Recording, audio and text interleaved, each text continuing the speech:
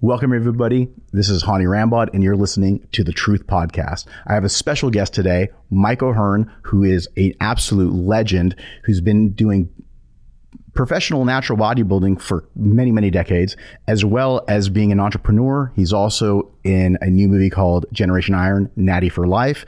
He also has his own supplement line, and we're getting ready to have a really great discussion with him because I haven't seen him in probably at least a year and a half since the last time we ran into each other at Gold's Venice. So let's go ahead and let's get him here on the Zoom. Stud Muffin. What's going on, brother? You baby. You're living the life. We got the flags up. That's right, brother. That's right. Like we're all American now. That is awesome. All right. So, Mike, thank you so much for your time. I know it's been a really long time since I got to see you in person because of the whole COVID situation going on. How you doing, man? How's everything treating you right now? I'm loving life. The COVID is obviously what it is, but I'm making the best out of it, and we're continuing forward. Are you guys able to go anywhere, do anything? Because I know you don't live too far from Venice, right? No, I'm 10 minutes from Venice, but I got a gym at the house. We got other gyms as well. I love the fact that after the first shutdown, and then everything kind of opened back up, and then they tried to shut it back down again. I love that people stood up and said, nah, we ain't shutting down again. And so a lot of gyms didn't shut back down. So we got gyms. I'm not guest posing or traveling as much, which has worked out nice for me because I just had a baby. So yeah, congratulations on that. Thank you. So it worked out kind of cool. I got to see the whole first year of his creation. Yeah, well, we have a lot to talk about because you and I have known each other for many, many years. And believe it or not, Mike is what, 51? 51. 51 years old. I mean, you look like you're 31, but you're 51. And you've kind of, what's been the secret to keeping you so young? I mean, besides training, taking care of yourself with the eating, but what else are you doing, man?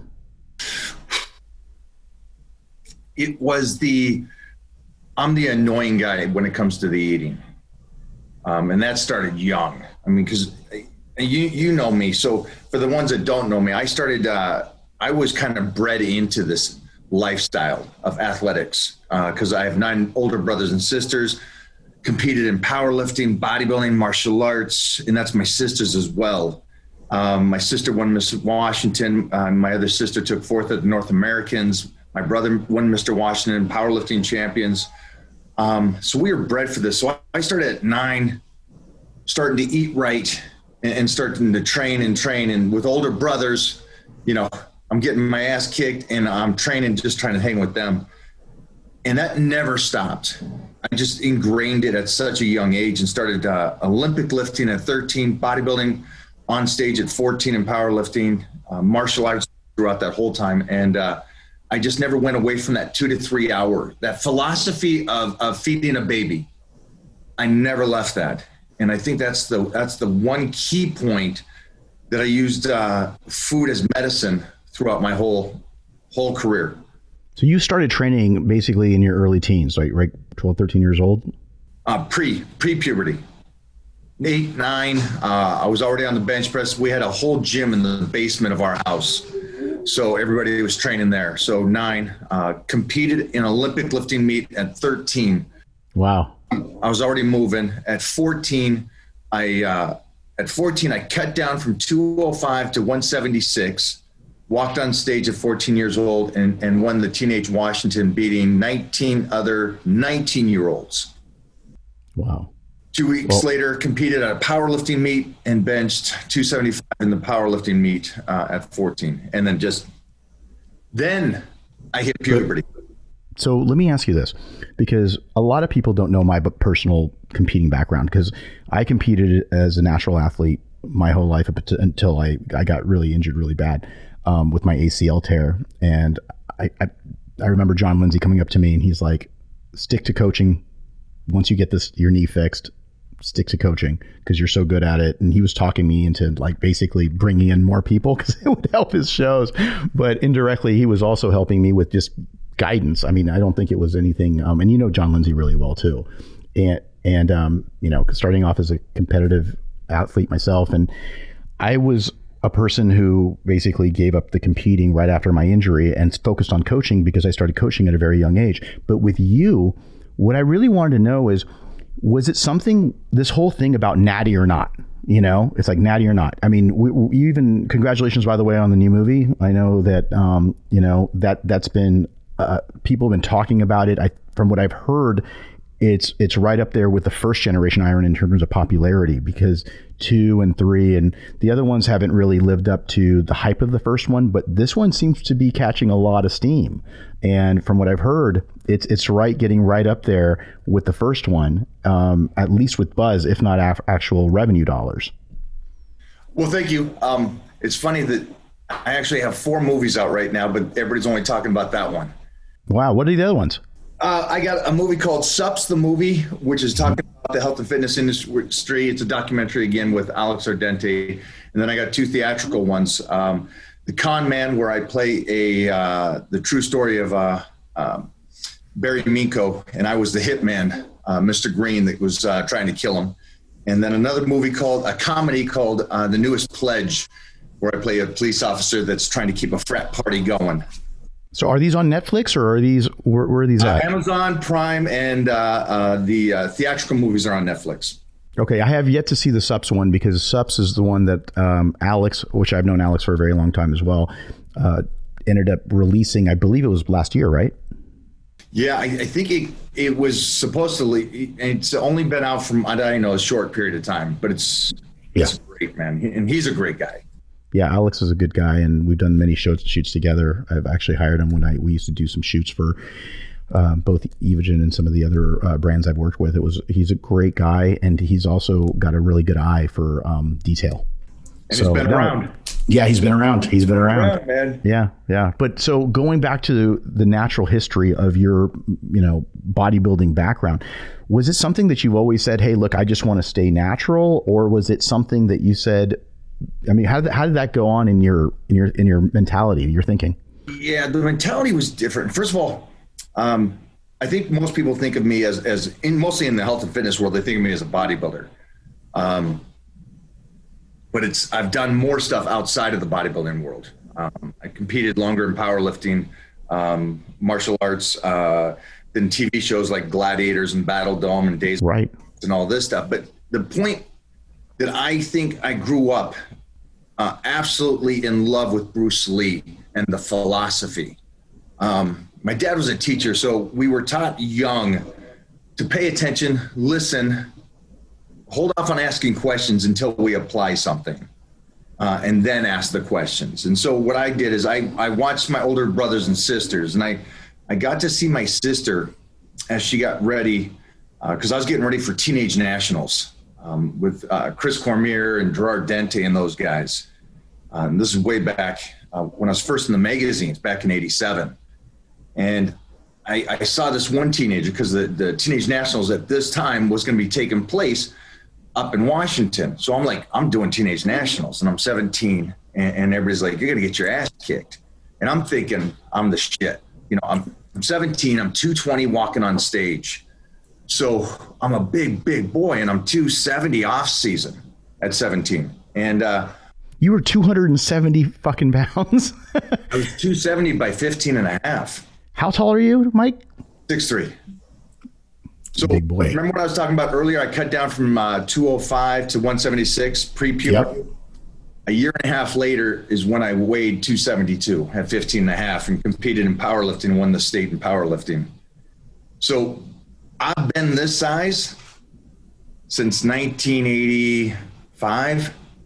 So when people go, "Hey, wait, no, wait, whoa, you're a complete dude," I've been the same size since the 80s. Right.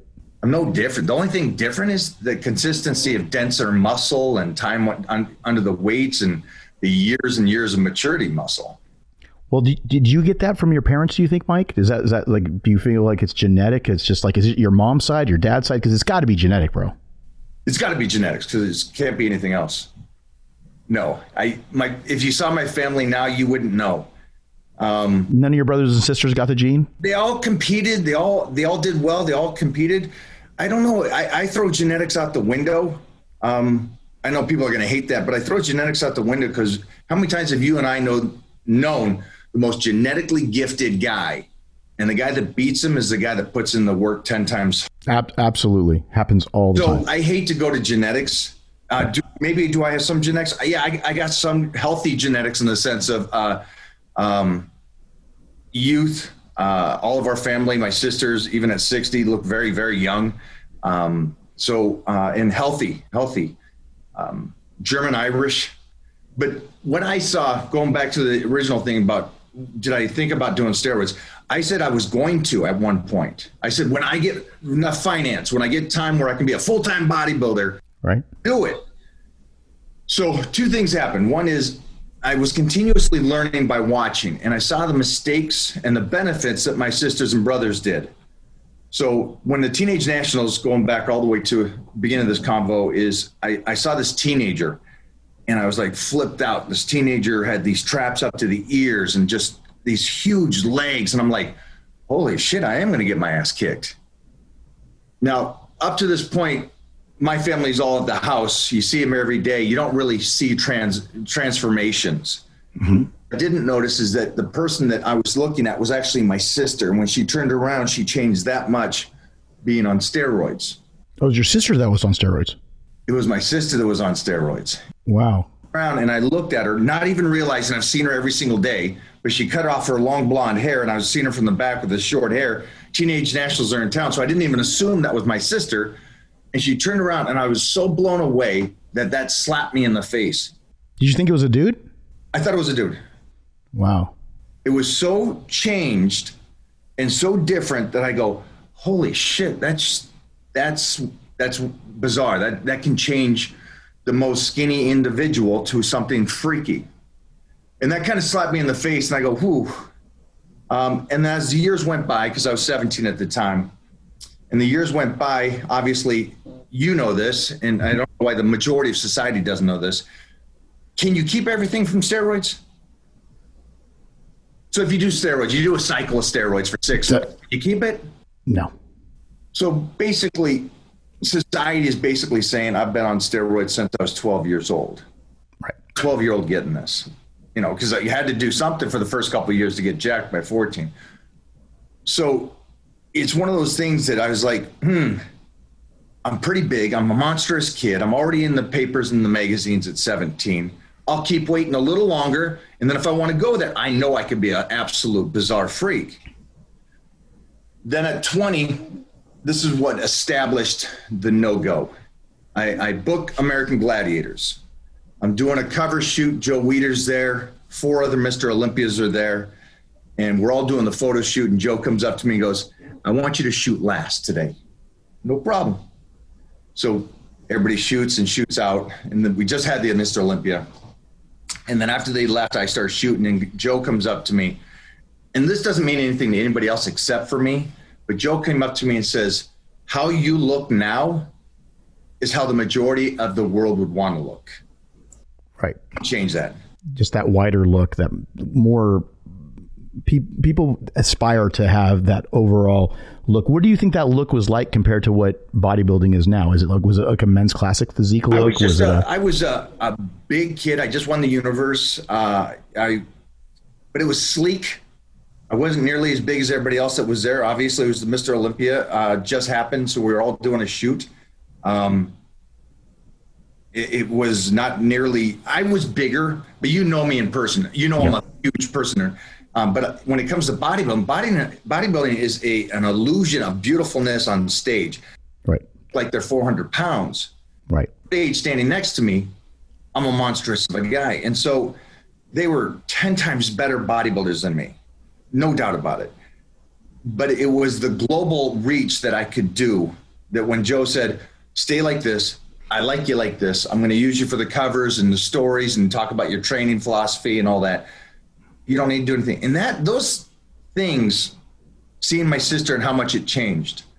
Joe Weider saying, you're cool where it is. That for me was, wait a minute, I got American Gladiators, I got TV. If I can continue on my own path, I don't need to be Mr. Olympia to make a career.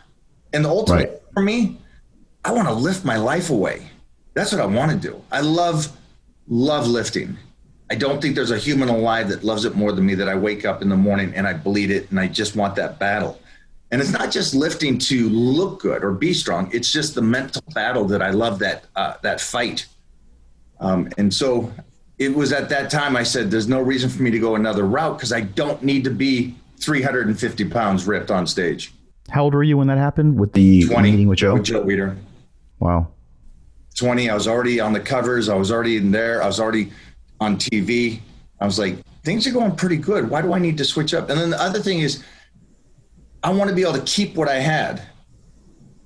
And if I can just keep what I had and just continue to do very little, if you go back to the photos of me throughout the years, if somebody goes, hey, you can put on, what is it, 5 pounds a year muscle? Yeah. Maybe if you're lucky. Yeah. Yeah. So I've averaged, it is basically down to, I've averaged about a pound of muscle since I was 20. That's all I've put on my body. So when I guest pose now and all that kind of stuff, it's a very small thing, but it's over a period of 35 years. Yeah. Well, people ask me all the time because they say, hey, look, can somebody look like Mike naturally? And I'm always a person who leans towards. I hope you say no. No, I always know. I tell people. No reason to argue this point. I told them I don't argue it. I've lived it, right? Like I've never looked anything close to you. I was 1/10 of what you look like. Genetics, whatever you want to call it. I mean, I killed myself to get ready for my shows, and I stopped competing right when I got hurt, right in my mid 20s. And what happened though was that even when I was getting ready, and I would get these strength spurts, and people would see me in the gym.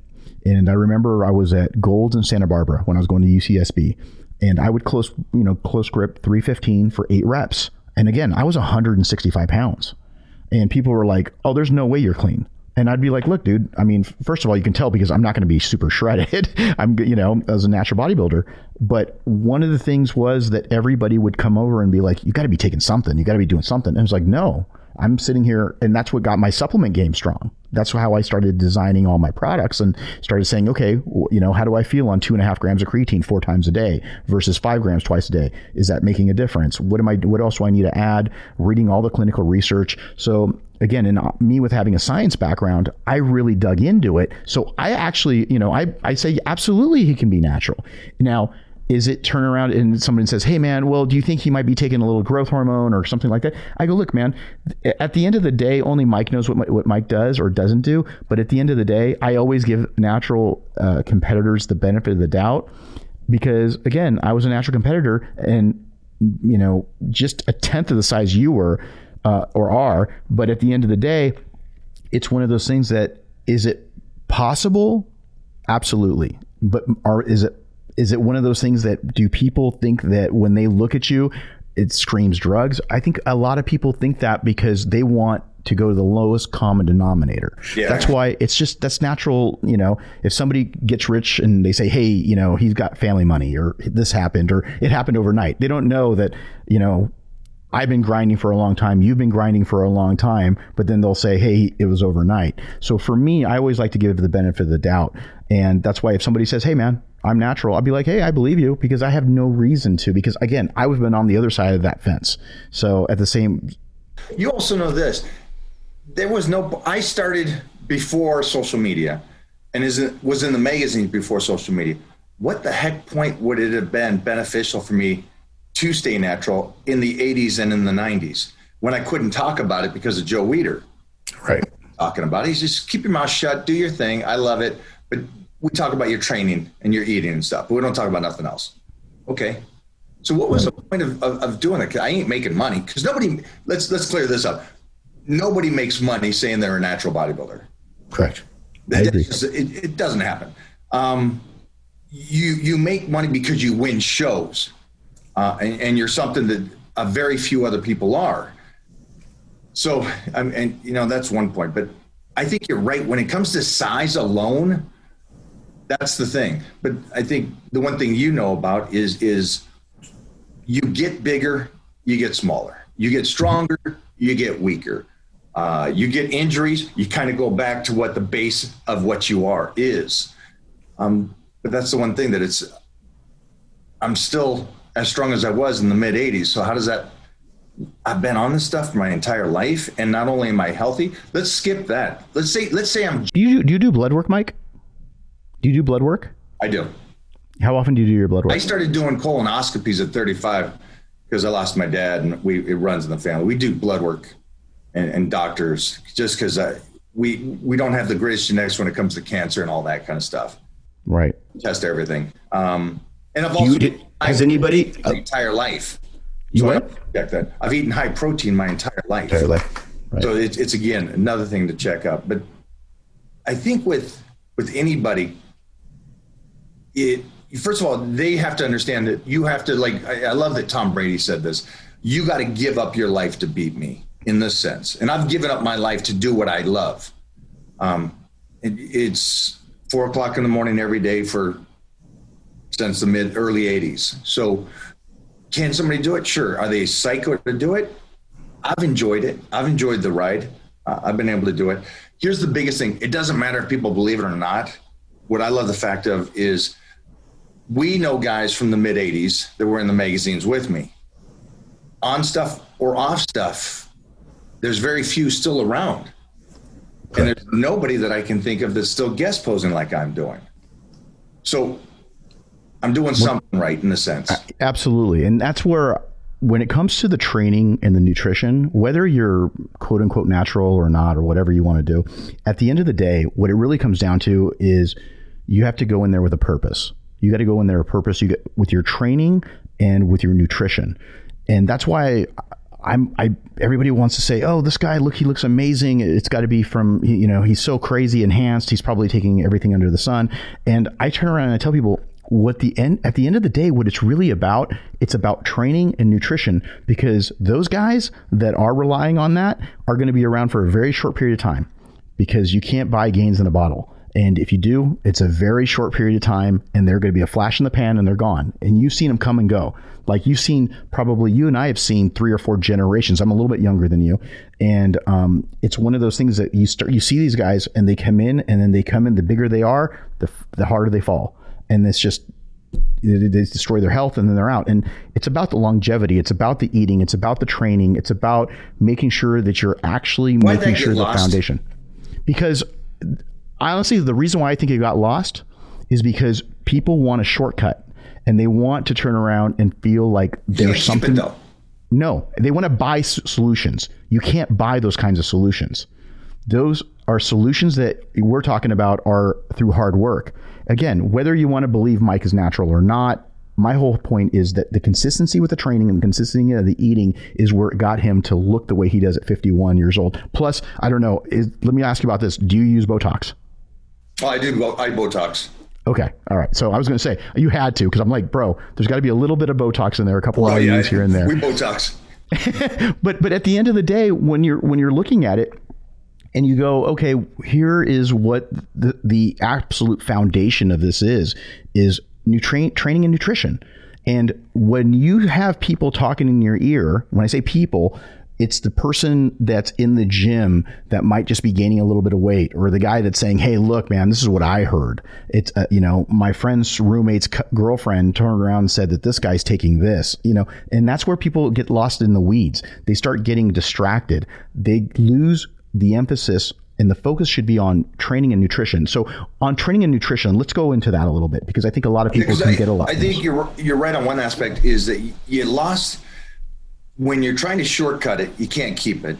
And for the majority of society, they see me visually and they go, But then, and that's most of the videos that come out. Most of the videos are your visual, but nobody's ever talked about the fact that the size of me as a pre-puberty kid, or the strength I've had consistent throughout the whole 3.5 decades. So that stuff is funny, because that's pushed to the side.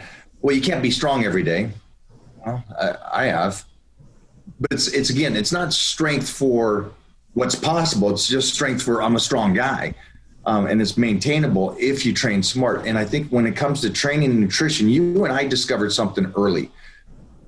We discovered that training, if done correctly, could be longevity, and food is medicine if done correctly. Absolutely. and the core values that I brought in at a young age is take care of the skin, because that's the first thing everybody sees. So when it comes to Botox, so I have very few wrinkles, but it's the texture of the collagen in the skin, because I wear sunblock and lotion since I was a pup. You drink collagen? Do you drink collagen? Yep.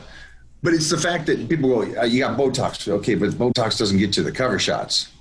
You know, it's the collagen in the skin and how healthy you keep that, or sun damage and all those kind of little things. Yes. It's not the last 5 years I've done this. I've taken care of the skin my whole life, and that's why I have no stretch marks. I mean, you might have been around. You get the guys backstage and their stretch marks. I got no stretch marks. Right. Well, and you never blew up like that either. So that's why you never, and that's another telltale sign when guys get 20, 40, 50, 60 pound weight swings. And you never got to that point. Going back, I do want to talk about your training, because there's some things that I want to talk about your training and your nutrition, because you've been training in Venice for a while. And right now, what do you think the number one thing is to minimize injuries? What do you think people do incorrectly that could minimize the injuries to get them to lift the kinds of weight? Because right now, what are you doing in terms of your dead, your bench? What are you doing dumbbells wise? Just give me some numbers, because I don't know how heavy you're going right now. I go up to about 450, 500 on incline. I go up to around 600 on squats, but I also do a form range on squats to where I'll go down to a basketball for hip mobile. How many reps are we talking here? I keep them between 3s and 5s. I keep lows. But then I also at my birthday, I'll do 315 for 50 reps at one sitting. And that's on squat? That's on squats. Bench, I do what I call a farm boy deadlift. So a powerlifting deadlift, because it doesn't do anything for me to deadlift that and not get the secondary work on the movement. So I changed form on a lot of stuff to benefit me for the long run.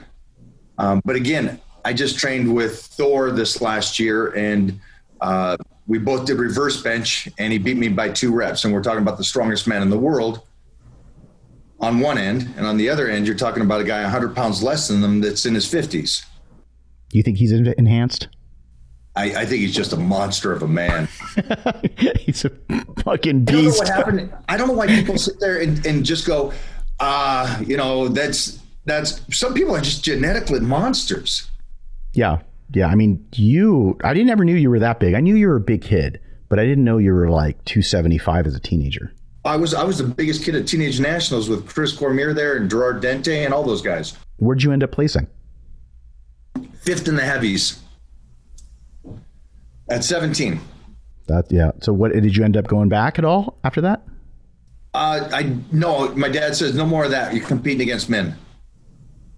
And at 17, at the end of that year, I only competed against men in men's shows. And by 19, I was winning Mr. Washington as a teenager. Got it.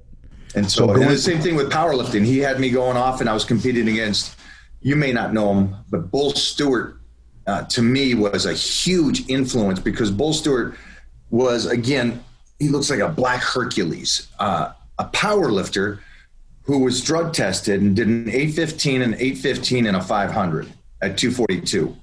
But he looks like Mr. Universe. So yeah, the physique to match the strength. Yeah, but he was ahead of everybody. The closest I came to him was over a 700 at 19 years old squatting, and over 7 deadlifts. I matched him on the bench, but he would always beat me at nationals. But I was happy because I was a 19-year-old teenager taken in the men's 2nd place in nationals to the best lifter in the world. So those kind of things, the fight, it was more about the fight for me, competing against Chris Cormier and Gerard Dente at Teenage Nationals. It was the fight, not really caring about the win. And that stayed true to me. You're going to find guys that just like the battle. And I'm the guy that likes to scrap in the battle. I love training with like Thor or Brian Shaw and these guys. What about our buddy Mark? You forgot Mark. Mark Bell. I love Mark. Because Mark's an odd cat like me. We both grew up with dyslexia, so we had so many similarities growing up. So it's for me, I realized powerlifting wise, when I kept taking second to Bull Stewart in nationals and then winning the California and all this in powerlifting, I realized when I was doing gladiators, I had to change my training. Because I was a power lifter and I was doing good and I was doing good in bodybuilding, but it wasn't translating to outside. It wasn't translating to me being the best Mike O'Hearn I could. And so that's when I started changing my forms on squats and bench and started coming up with my own philosophy of training. And that I didn't realize 30 years ago would allow me to continue to train just as heavy today, 30 years later, where the majority of society, again, you can explain this, their cartilage is gone. The tendons are done. The body is shut down. There's so many injuries and always just because of wear and tear. Maybe they trained right, but it's just wear and tear. And I'm still able to do this. Well, that's why this is called the Truth Podcast. So what I want you to do is explain to the people that are listening, what specifically, food-wise and training-wise, did you do different than everybody else? Were they getting it wrong and you're getting it right that allowed you to get this, continue to stay strong? What are you doing? Are you not, like with the training, is it because you're not training more than so many days a week? Is it because you're also not hitting a certain percentage of your max? What is it exactly? It's good points there.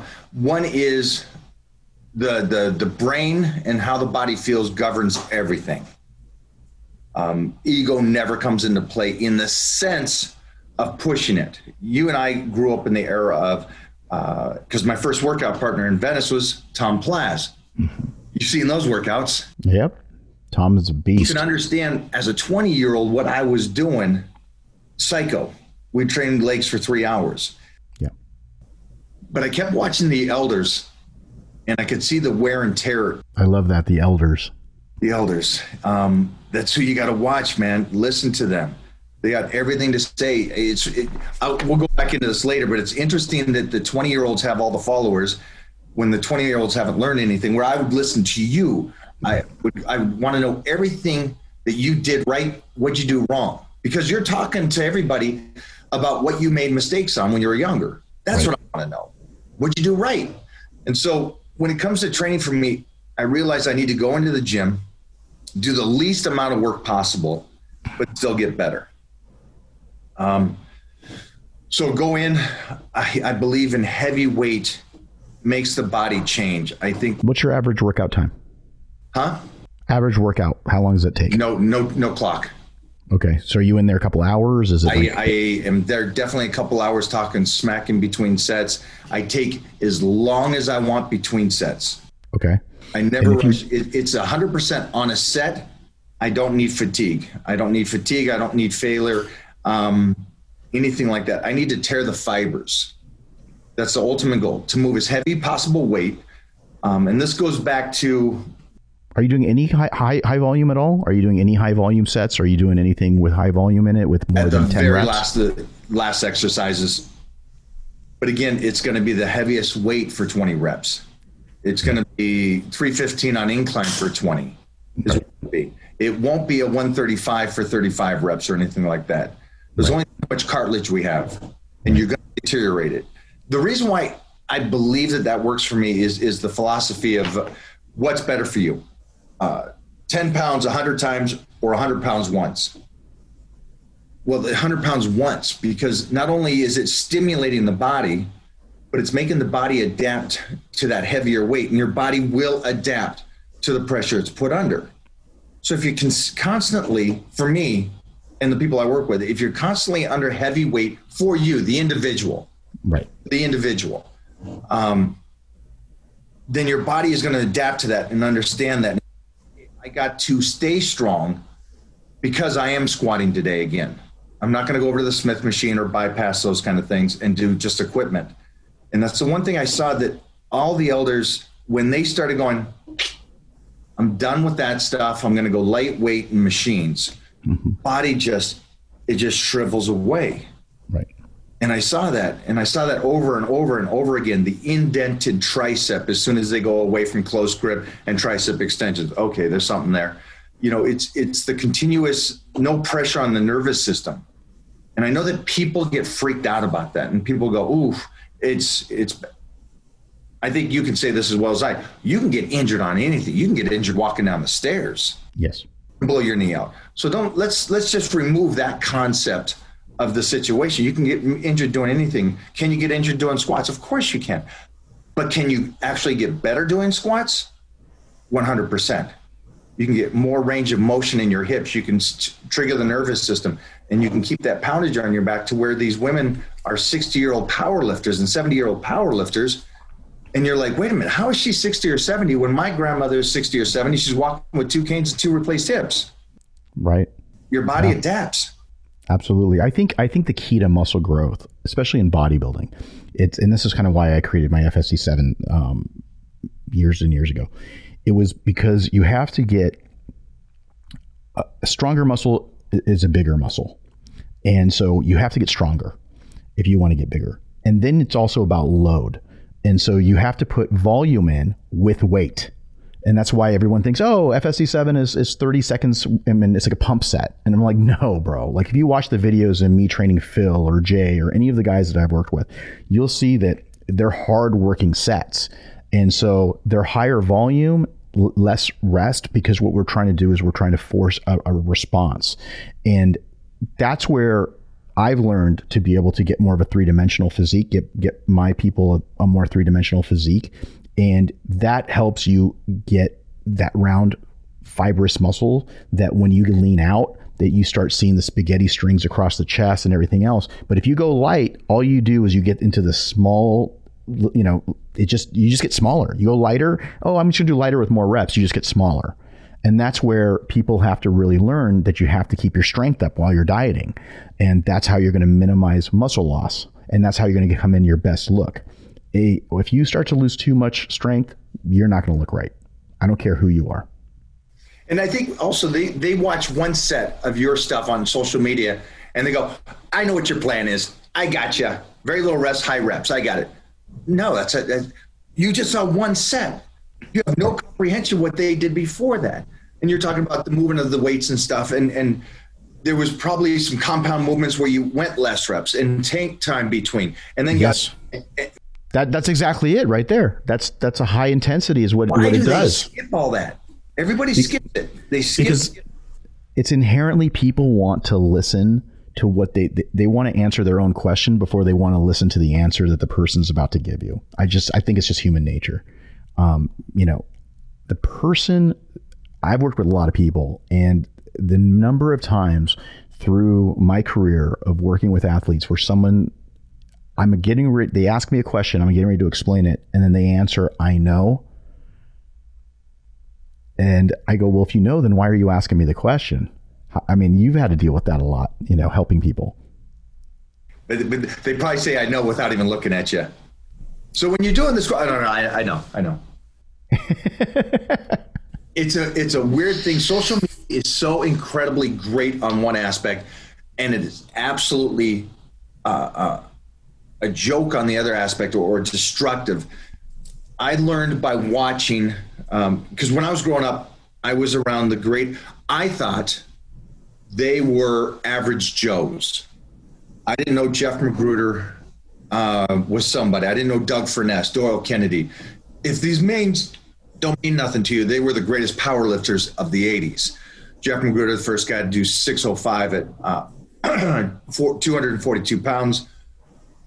Doug Furness, over 9 squat. And then Doyle Kennedy over a 9 deadlift. Now, I'm training at 13 years old with these guys, thinking this is average. So my ceiling of what I believe is possible was right here. It was at the peak. And the reason why I say that is because I saw them, and as a 13-year-old, I go, it's great you guys are this strong, which is, I don't know if it's that strong or not. I'm 13, I'm ignorant. But you don't look good. So I wanted to be both. Now, you take a guy that goes to Bowley's or some gym and he sees 315. That's his ceiling. That's the strong guy at the gym. Right. And with these kids, and the reason why I'm saying this is because social media is all these kids seeing what the ceiling is for what kids do. And it's interesting because I was talking about this with my staff, and I'm sitting there thinking about back in my day, I'm doing these photo shoots and I'm training with Barry DeMay, who was 22. on the stage. Lee Haney, that was a 26, I think at the time, but he was 23 when he won the Nationals of USA. And Sean Ray and Flex Wheeler. And we're all, Chris Cormier was 2 years older than me. We're all early 20-year-olds, but moving such iconic weights at Golds and all training, at one point, heavy, doing low reps, and then moving through the workout and doing higher reps and more intense volume. And our ceiling was each other. I got to be better than this. Whatever Chris Cormier's doing on incline, I got to beat it. Whatever Tom Plaza is doing still. Yeah, I've seen Chris train, and honestly, and no disrespect to Chris, but I think you're probably a lot stronger than he is. I've seen him at his peak, and he was very, very strong. But again, it was for the number of workouts that some of the guys were doing. They were only lifting that heavy weight very short periods of time, where I've seen you do it kind of like going on and on and on. Those guys are all strong for a good 5 years. Yes. Same strength level at their peak I've been for 30 years. Right. So the understanding of society going, well, it's got to be, okay. I mean, bypass that. But it's for these people on social media, when they watch these kids, I wish they would at some point go, okay, this kid looks incredible. This kid is amazing looking. But where did he learn his information from? Because you train a lot of these kids. Yeah. Assume when you look at this stuff, I would assume that these kids would go right to your page going, this guy looks great and he's fun to watch and he's having fun because he's a young pup, but I want to learn the information he got, and it got from over here. Right. So your knowledge is what I would think that social media would go to relative to the guys where, again, you had to accomplish something to make a name. Right. Had to win shows to get in the magazines. Right. Today, these trainers that people go to that have a couple million followers never competed. Right. They just came up with a philosophy. They have abs. They're 140 pounds. They're smaller than me. Of course they have. They're smaller than who? Mona. Yeah. It's like settle down, guys. These guys. And I believe you because I've seen Mona, and Mona gets in crazy shape. And you're right. You think I'm the freak? Yeah, she's a freak. Yeah, I've seen her get ready for photo shoots and for whatever. And Mona, that's why your child is going to be nuts. You got to see her after the baby. This is crazy.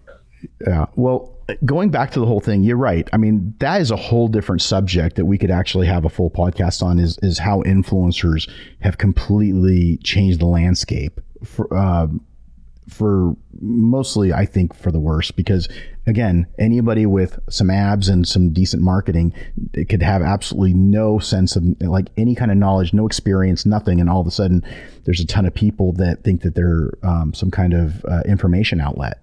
And that is farthest thing from the truth. And then you have people who are established who have been able to not only have been able to do several, things in regards to competing, whether it's powerlifting, bodybuilding, all of these things, but also have been able to do things on a business level, and it's slow and steady wins the race. I mean, you're an entrepreneur. You have a lot of things that you're working on in your own businesses. And you know that these fly-by-night companies that come and go, whether they're supplement companies, whether they're, they're selling ebooks or whatever they are, they're very just, I guess, they lack any substance because they're just purely marketing companies. Yeah, they come and go. They come out and they burn out really quickly.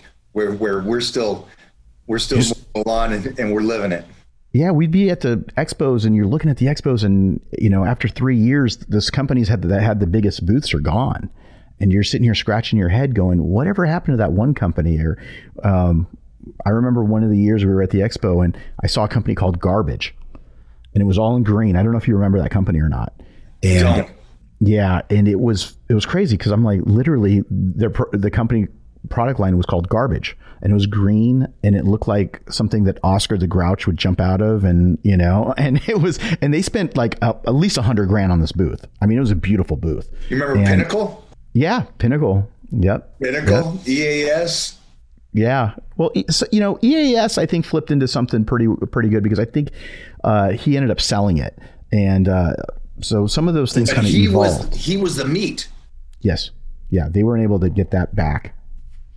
Yeah. They weren't able to get that back. But going back into your bodybuilding versus powerlifting, let's talk about your nutrition. What do you do right now? Tell me how you eat, because I think a lot of people would want to know, how do you eat right now? I mean, to be able to maintain this kind of strength and size. So I am always on a program, and that is always, it's always been that way. I've always, and you've been at expos, and this is the number one thing that you and I have heard in our entire careers. You'll get the guy that comes up to you, which will be every single guy and girl. Dude, I train great. Got no problem training. I'm a beast. Can't stay on a diet. Just have a hard time staying on a diet. I'm off season, so I'm not on a diet right now. When I get ready for a show, and I'm sitting there, and I think you could say this as well, for everybody that's listening, you and I can change somebody with nutrition alone. Right. Nutrition alone, without exercise. Right. We can't change somebody, or I at least can't change somebody that works out all day long and doesn't eat right. Mm-hmm. You're actually you're deteriorating the body and breaking it down because it's just never recovering. So you break it down. You break it down more, break it down more. I have consistently known that I had an uphill battle against everybody else. And so I will beat them by being the most crazy bastard outside of the gym, where I would sleep right, I would stay on my program, and I would continuously be on a nutrition plan, putting on size or getting ripped up. But like right now, are you eating 6 times a day right now? Always. Yeah. I'm okay. 8 times a day. 8 times. Okay. So if you're 8 times a day, what's your typical day just consists of? Can you walk us through it? So here's another thing too, with nutrition. I don't speak on anything that I haven't tried. And so I test on myself a lot of stuff. And so right now, which is fun because I'm trying to get in the very best shape I've ever been in my entire life. Okay. For a unveiling after this quarantine. And so the first thing which was beneficial for me on this quarantine is I got to go off season for the first time in 7 years. So the one thing is, when I teamed up with Mona and we started dating, she had me guest posing nonstop, which means, and for me, guest posing for me is different than the guys that are competing right now, because they have to go off season. I don't have that. I could stay in shape, which allowed me to get even more guest posings because I'd show up at a guest posing in shape. Right. I'd be in a deficit. I was in a deficit for 7 years, training like a beast. Now, don't recommend that to any person alive. Right. But it did translate and turn my business into something better. With that being said, I got to go off season for the first time in 7 years. And again, memory muscle, everything comes back. I get as strong as I've ever been to my very pinnacle. What are you weighing right now? I got up to 308, and right now I'm at 286. 286. So are you on your way? Are you on your? I'm way down. You're on your way down. I want to be right around the mid 260s, just dick skin. So you got up to 308? Yeah. 308. So, and that's probably what percentage of body fat? Are you checking it all, or do you just go by the mirror? I just go by the mirror. Okay. This is good. I'm carrying. I feel good. I got that mentality back that I want to actually wrestle a bear. So it felt great. If you're going to be a bear, be a grizzly. 308 pounds coming down. You're in the 280s now.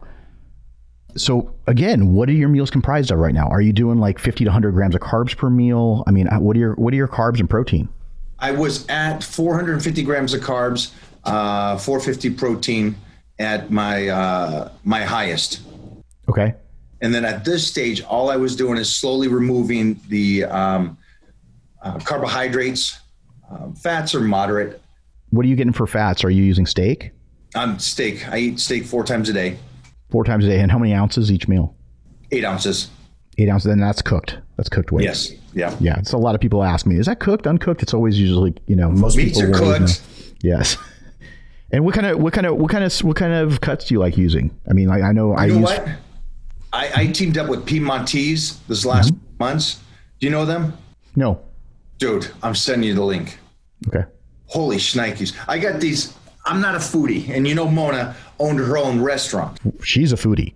She's 100% so she's a foodie, so she's terrible. Where I'm the bachelor guy. If you give me a cup of oatmeal, I'll eat it dry. You give me a tuna fish, I'll just eat it.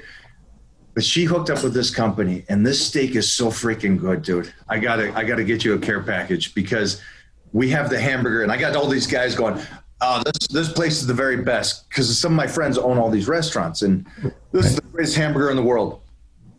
Not nearly as good as this stuff, and it's lean, because it's the Piedmontese comes. What are the bowls called?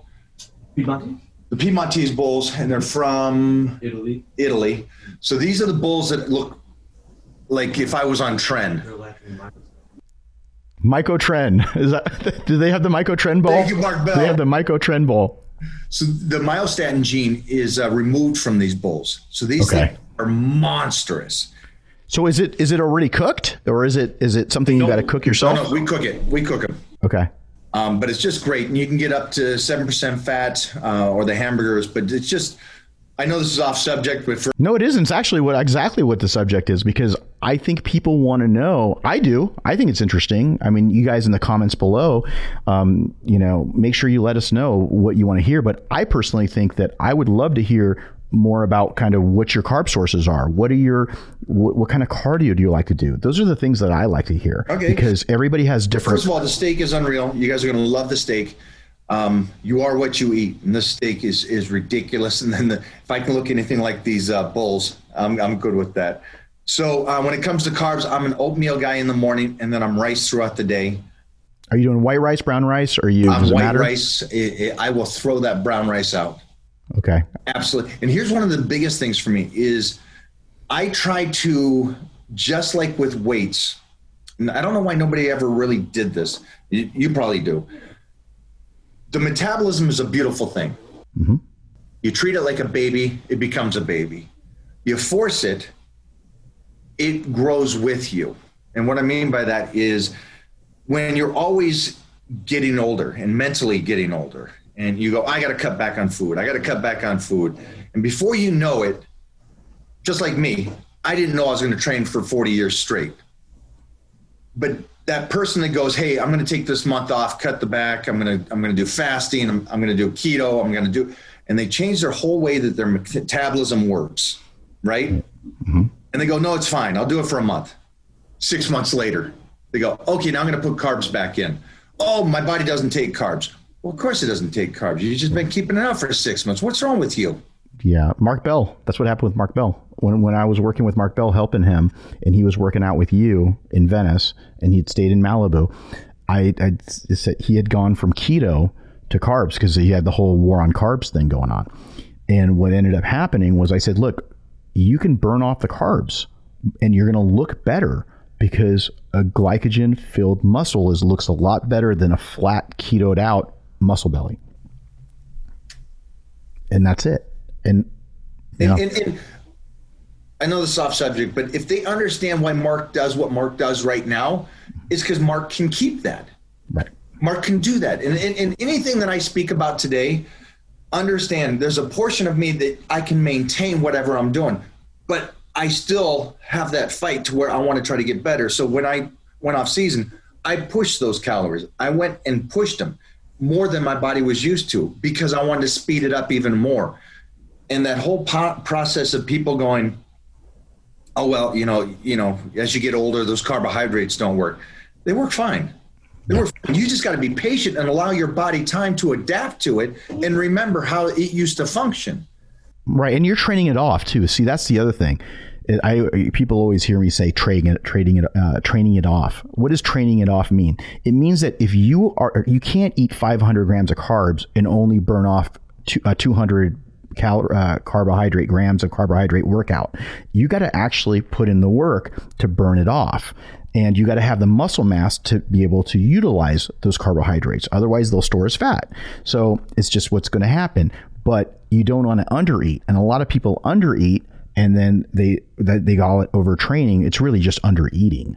And that's what happens a lot. So I think that when you are doing your rice, so you're doing your rice throughout the day, you're doing your oatmeal in the morning, any other carb sources? Do you do like any types of potatoes, sweet potato, white potatoes, anything like that? No, you just like to stick to the rice. I'm basic.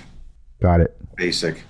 Yeah, you're like Uggs Uggs and Uggs and a Cargo pumpkin spice shorts. latte. Yeah, and a pumpkin spice latte, basic. I think what I love about you is that I don't know why this happened either for society.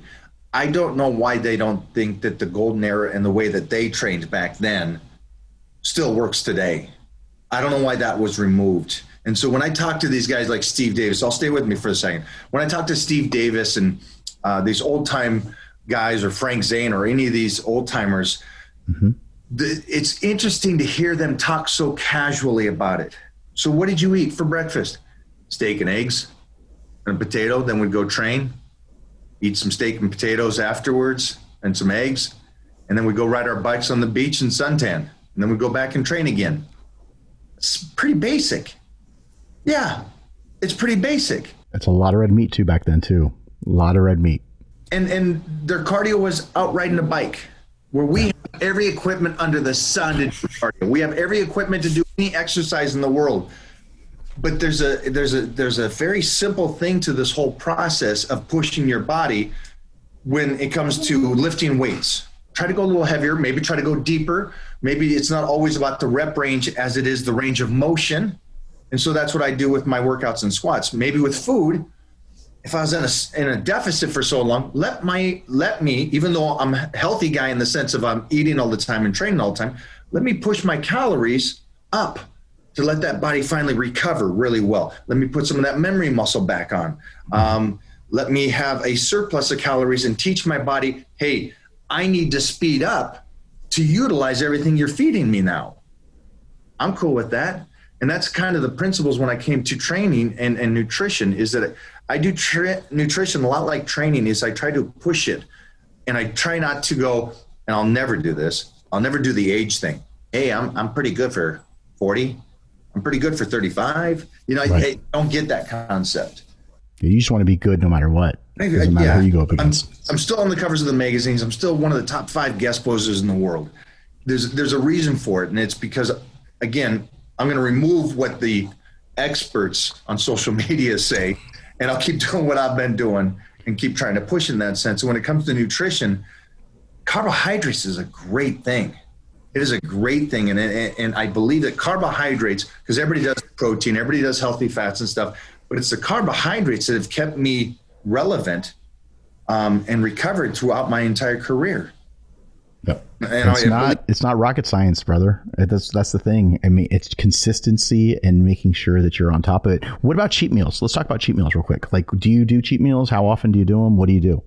I did a lot. Again, before I got a girl that can cook and that can turn something into something. I rarely do the big cheats because I'm pretty satisfied with the calorie intake.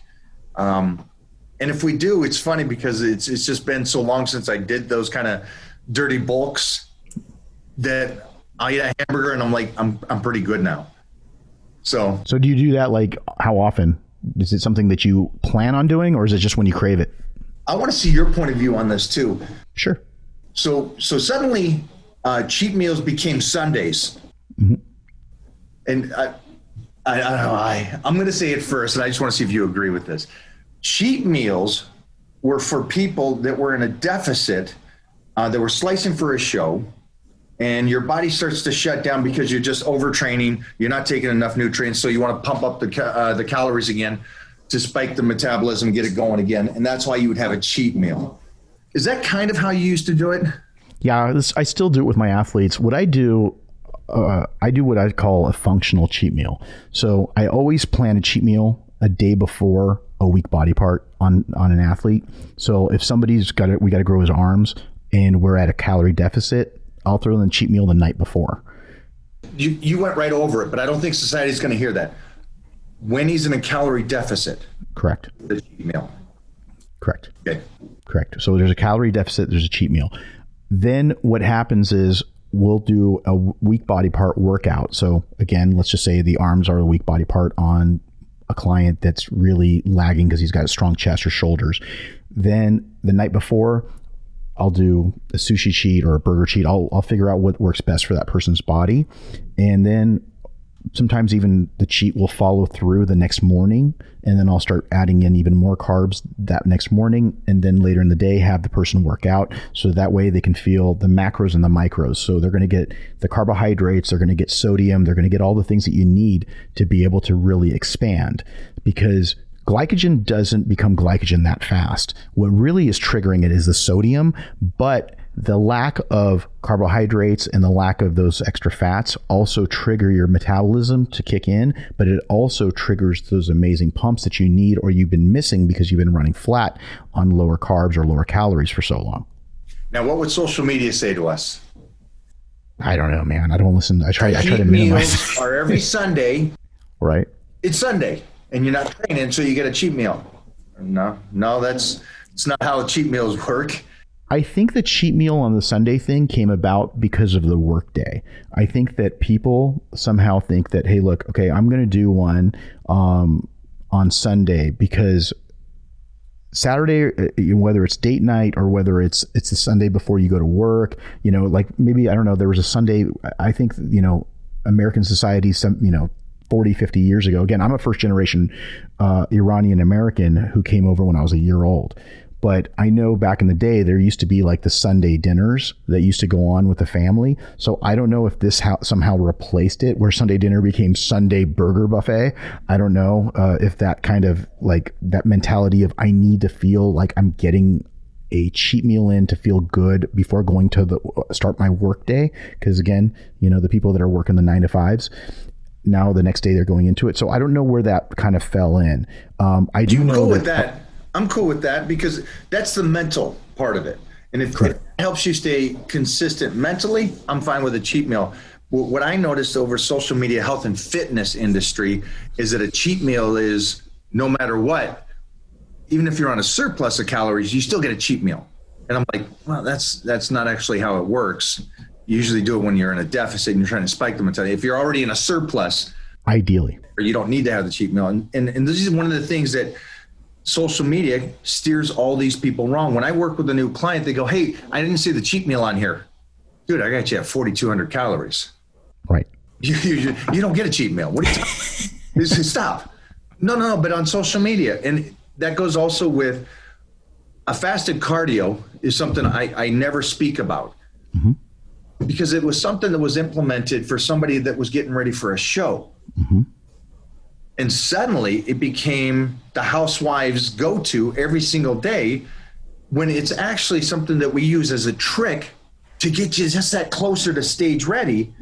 But now they're just implementing it into the daily workout. Hey, I get up, I skip a meal, I go fasted cardio, and then I'll get 3 meals through the day. And I'm like, you're already implementing a trick. And I try to do this. I try to keep all the tricks for that last stage, getting ready for me to look the very best. Because if I use all of them up, hey, I'm also fasting. I'm doing days.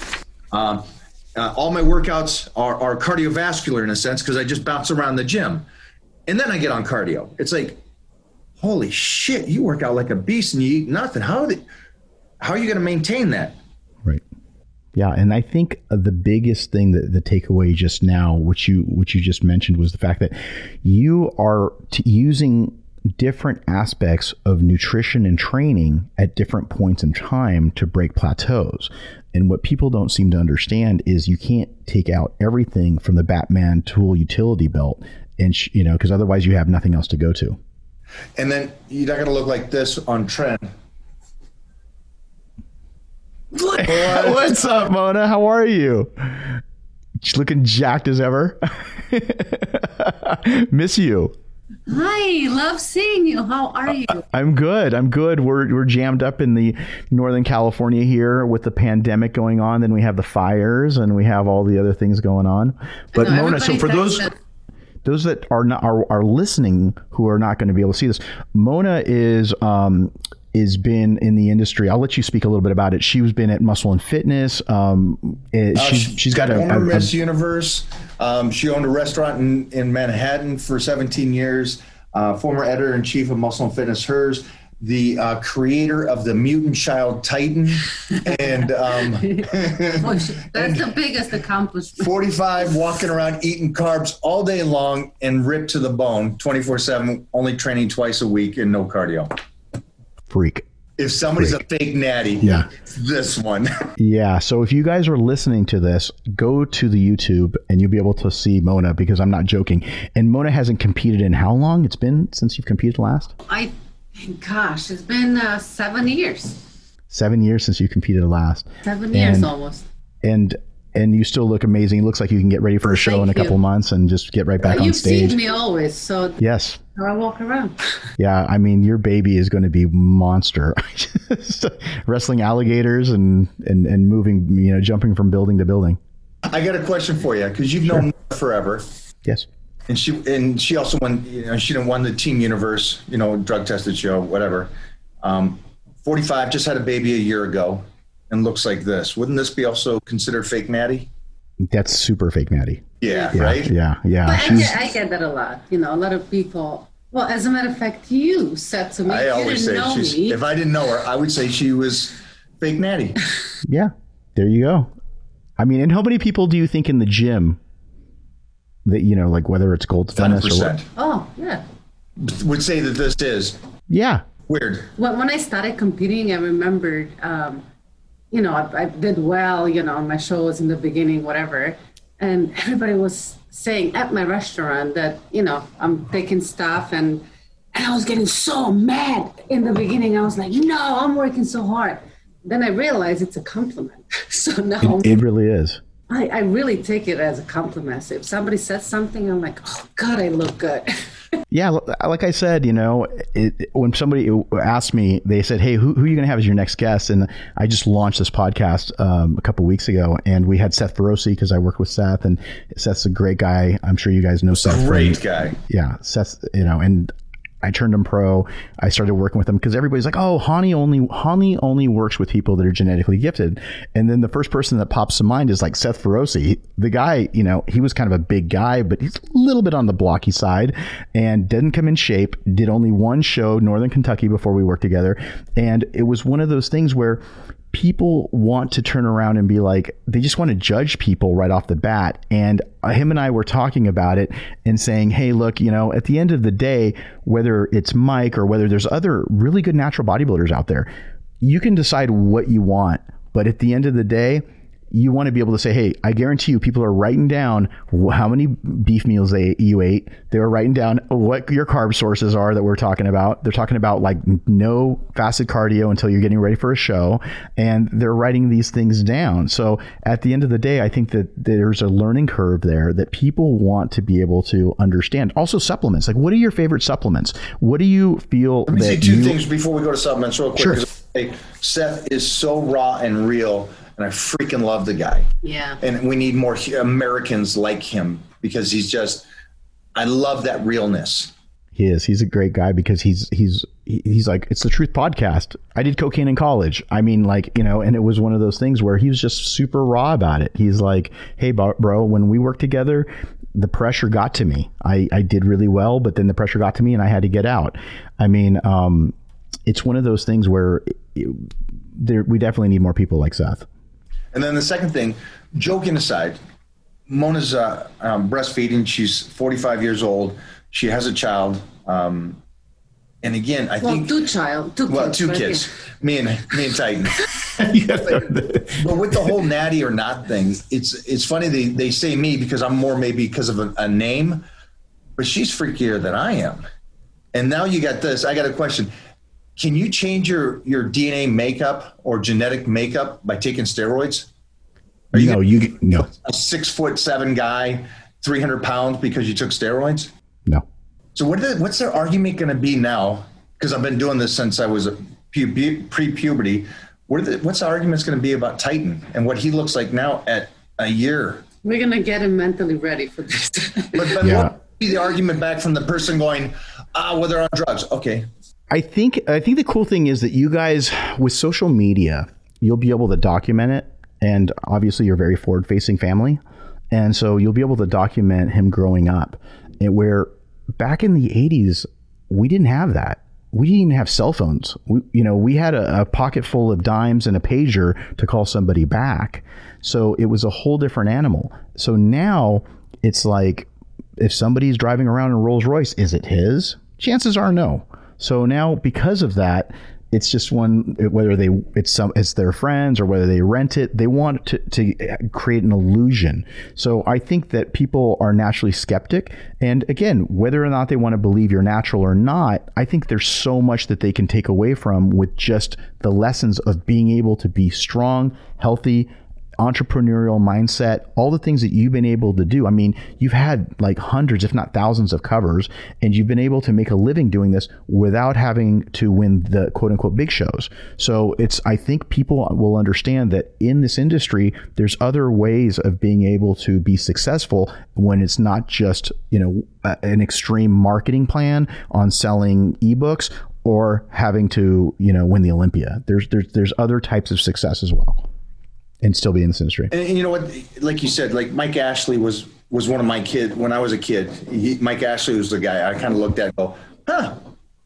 And for you guys that don't know Mike Ashley, go look him up. But he was somebody that great bodybuilder, amazing. Yeah, and so to that point, we'll keep track of Titan and keep going like that. Yeah, I see him on your social media, and he's already jacked. And he's got it. What is he like? About 13 months or a year? 15 months right now. Yeah. 15 months. Yeah. He's eating hot dogs. And we're feeding him 45 grams of protein a day. Are you breaking it up into 6 meals? 8 meals? Yeah, every 2 hours. That's it. 2 hours. That's when we awesome. met the doctor, we told him how much we'll feed him. He drinks a gallon of milk a day. A day and a night, yeah. A day throughout the 24-hour period, he drinks a gallon of milk. Is that breast milk or is that like formula? We have him on milk now. We're straight. Is the you goat kidding milk? me? No way. I was like, wow, Mona, the factory. It's a factory. I didn't have enough milk for him, so I had to introduce him to the regular, we give him organic cow milk or whatever. Sure. Yeah, it was like, I couldn't keep up. You can't, he's a monster. That's a lot of milk. That's gallon a lot of milk. of trend.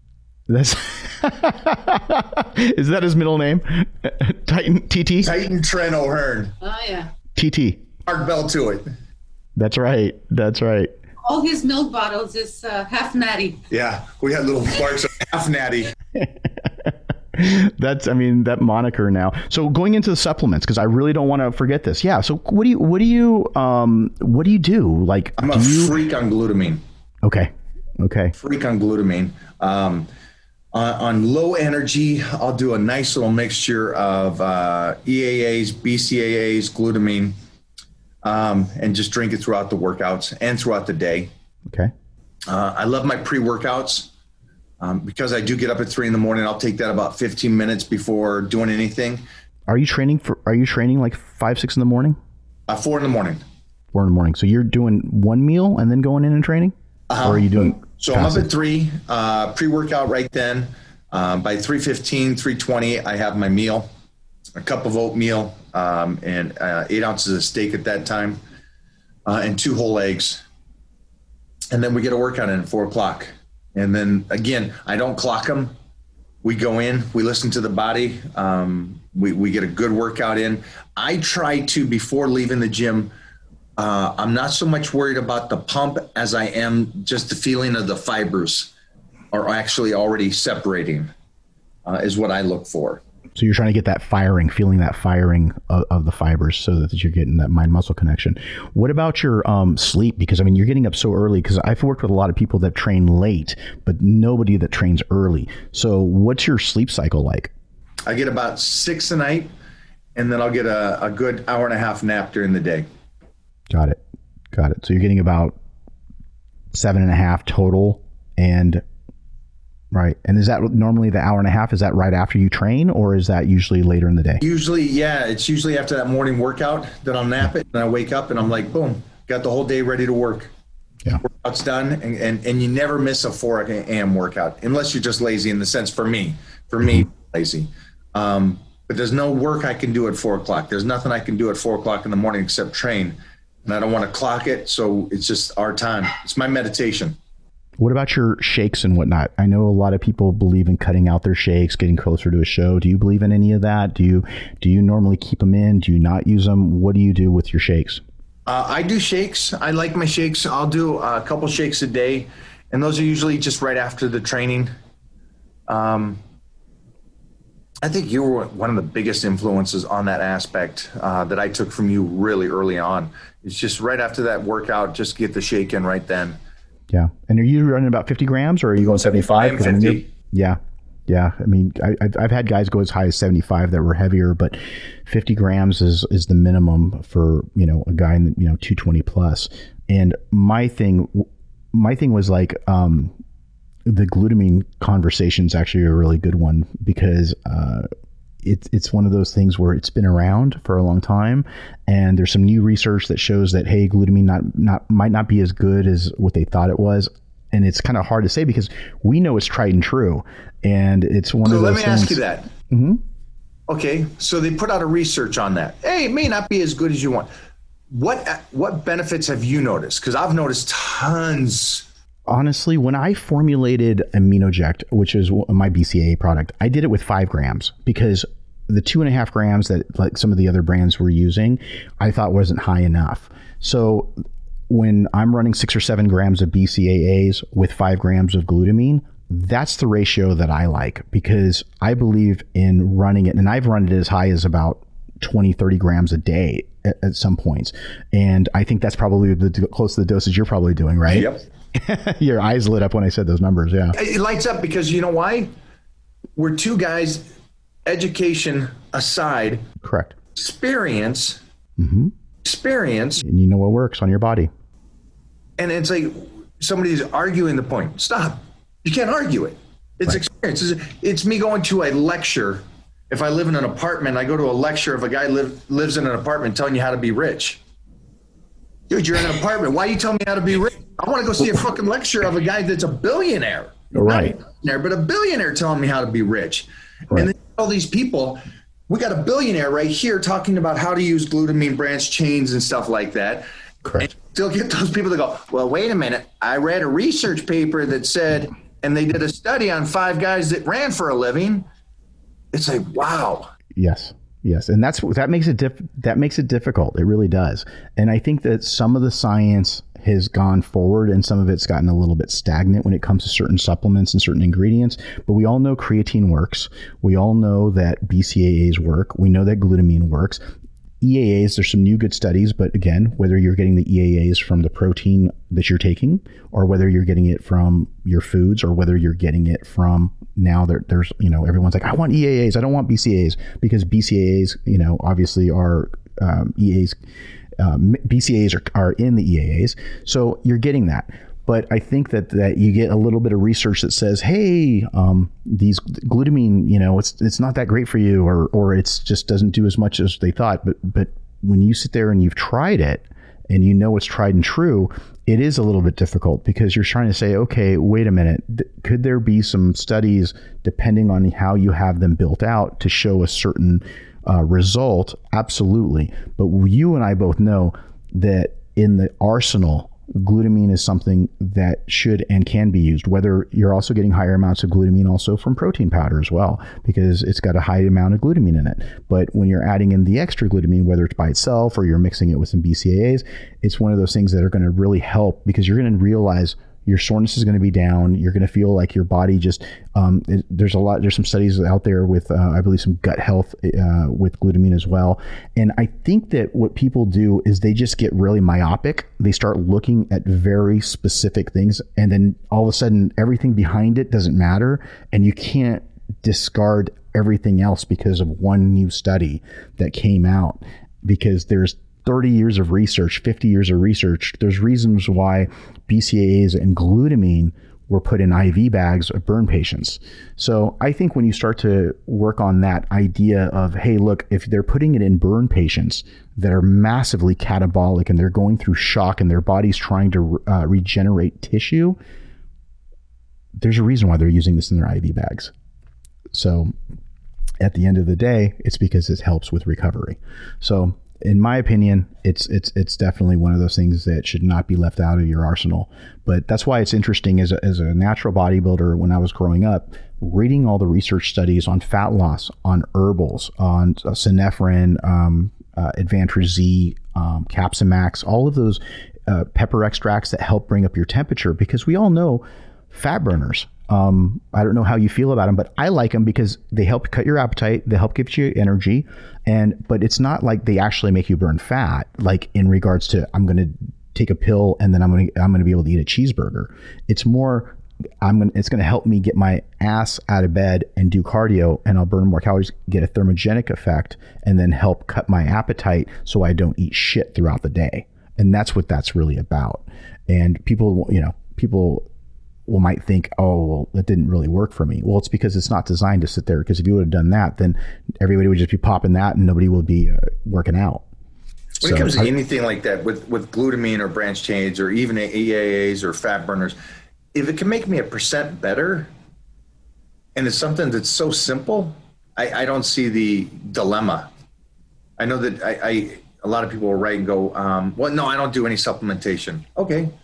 I mean, if you don't want to, that's fine. But I try to, if I can eat right today for the next 24 hours, I'll eat right. If I can recover, if I can take some glutamine and it does help me just 1%, cool. I'm good with that. And when it comes to anything that I do, that's the whole mindset on it. And you said something that was funny. You said, does it burn fat? Well, not really. Does it get you moving? Yeah. How much more of all this is mental? Yes. I mean, from the nutrition, from the way you train, it's still a mental game. So what's the best training plan? Well, there's a couple things. The best training plan is whatever you really like, but then also that whatever it is possibly sets you up for the future to get even better. Now, if you're going to be a hardcore bodybuilder, then you should taper that down to whatever is the very, very best for you right then in that moment, regardless of how your mindset is. But if you want to try to do this for the next year and you just want to get in shape and be, your own superhero, then it's the mind approach to the whole thing. Can the fat burner get my ass up and moving? 100%. Should you do it every morning? I would. I do it at 3 a.m. because of the fact I don't need the energy when I get to the gym. I need the energy to get my ass out of the house. Right. It has nothing to do with me in the gym. So it's all the mental aspect of it. It's mentally preparing you, and it's telling you, I'm ready to go. Let's get going. Now it's time to get my ass out of the house so I can go do some work.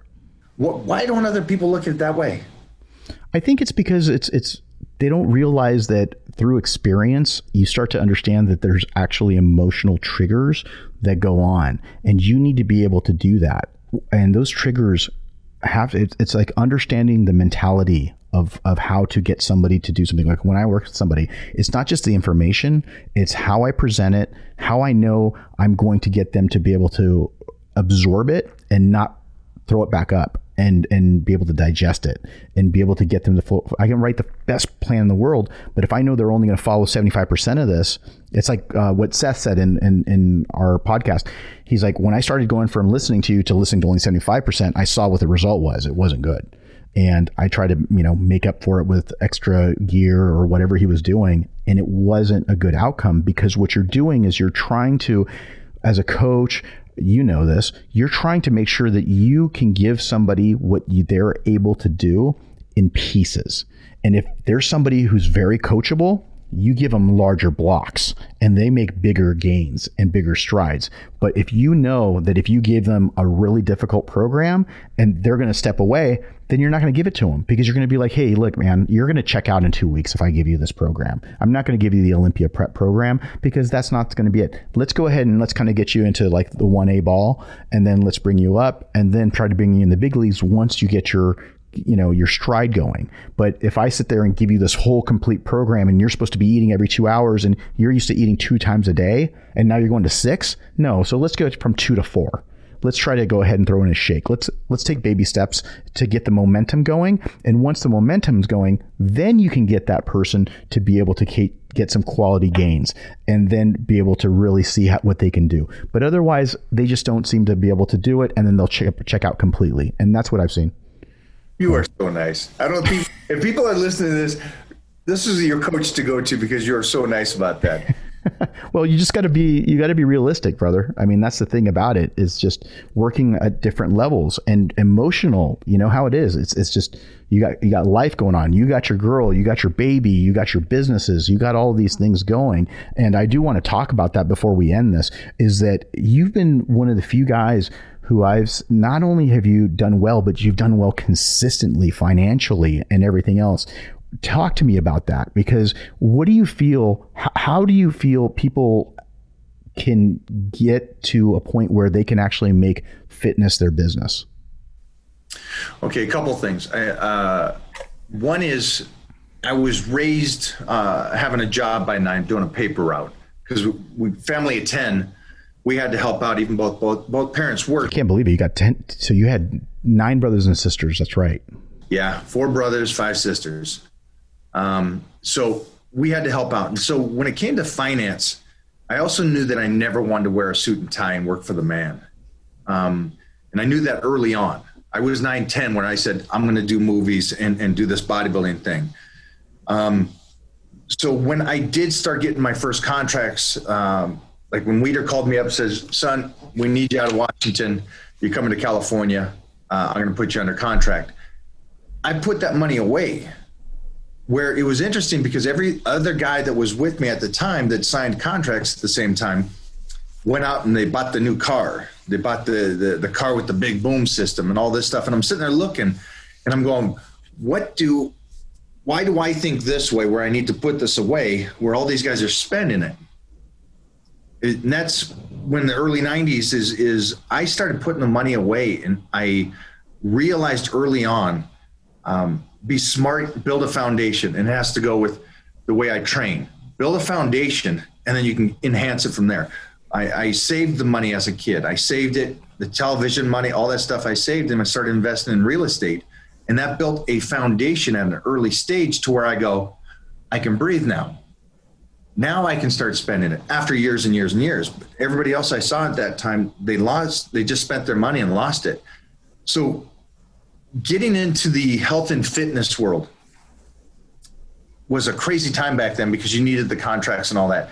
Nowadays, they for some reason, they think that the contract, if you get a pro card, then it's the Wizard of Oz, the greatest thing in the world. Endorsements will come. There's tons of people with pro cards, and there's tons of pros that are broke. It's like, you still got to be a business person here. And this is the weirdest thing to me.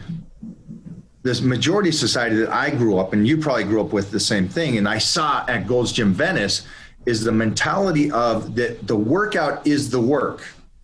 It's not. The workout is just you trying to get in shape. That's the 2 hours you spend there. The work is every second after that. It's right. Get you out of there and do whatever else and hustle and keep saving and keep kind of build.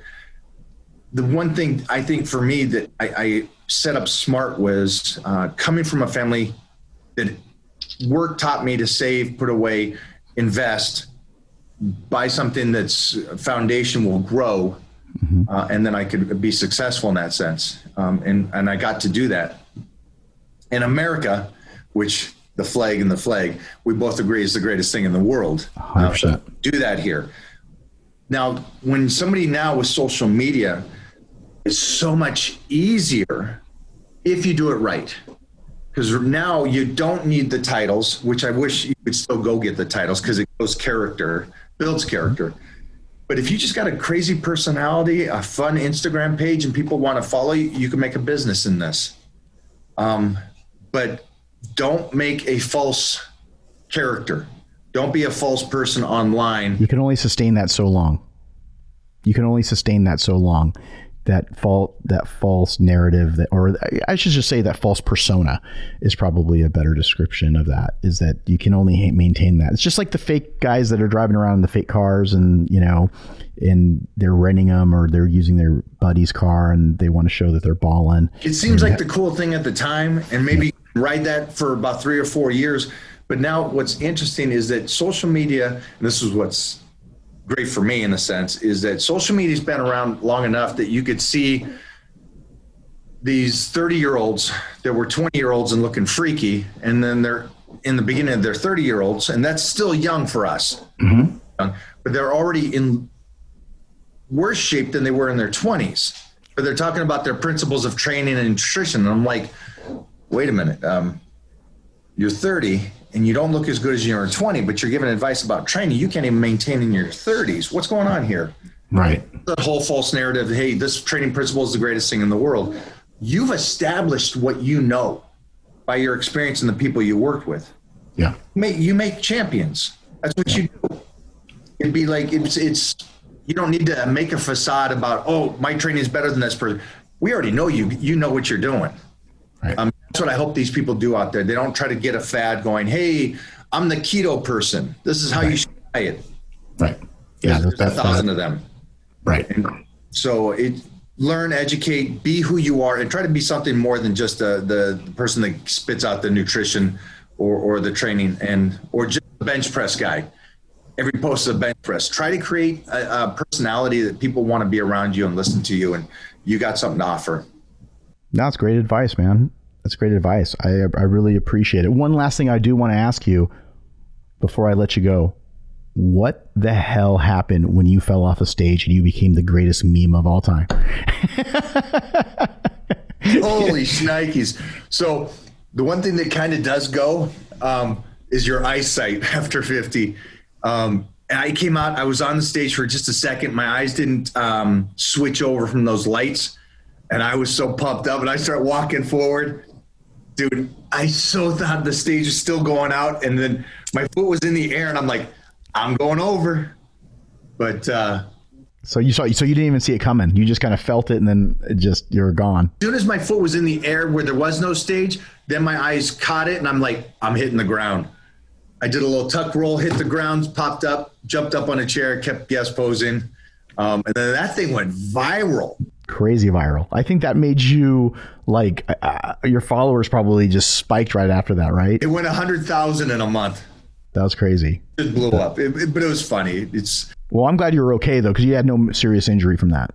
No, I banged. It was a nice little judo drop, hit the floor, got right back up and kept moving. I never posted the continuous video because the one video was just so funny, me biting it.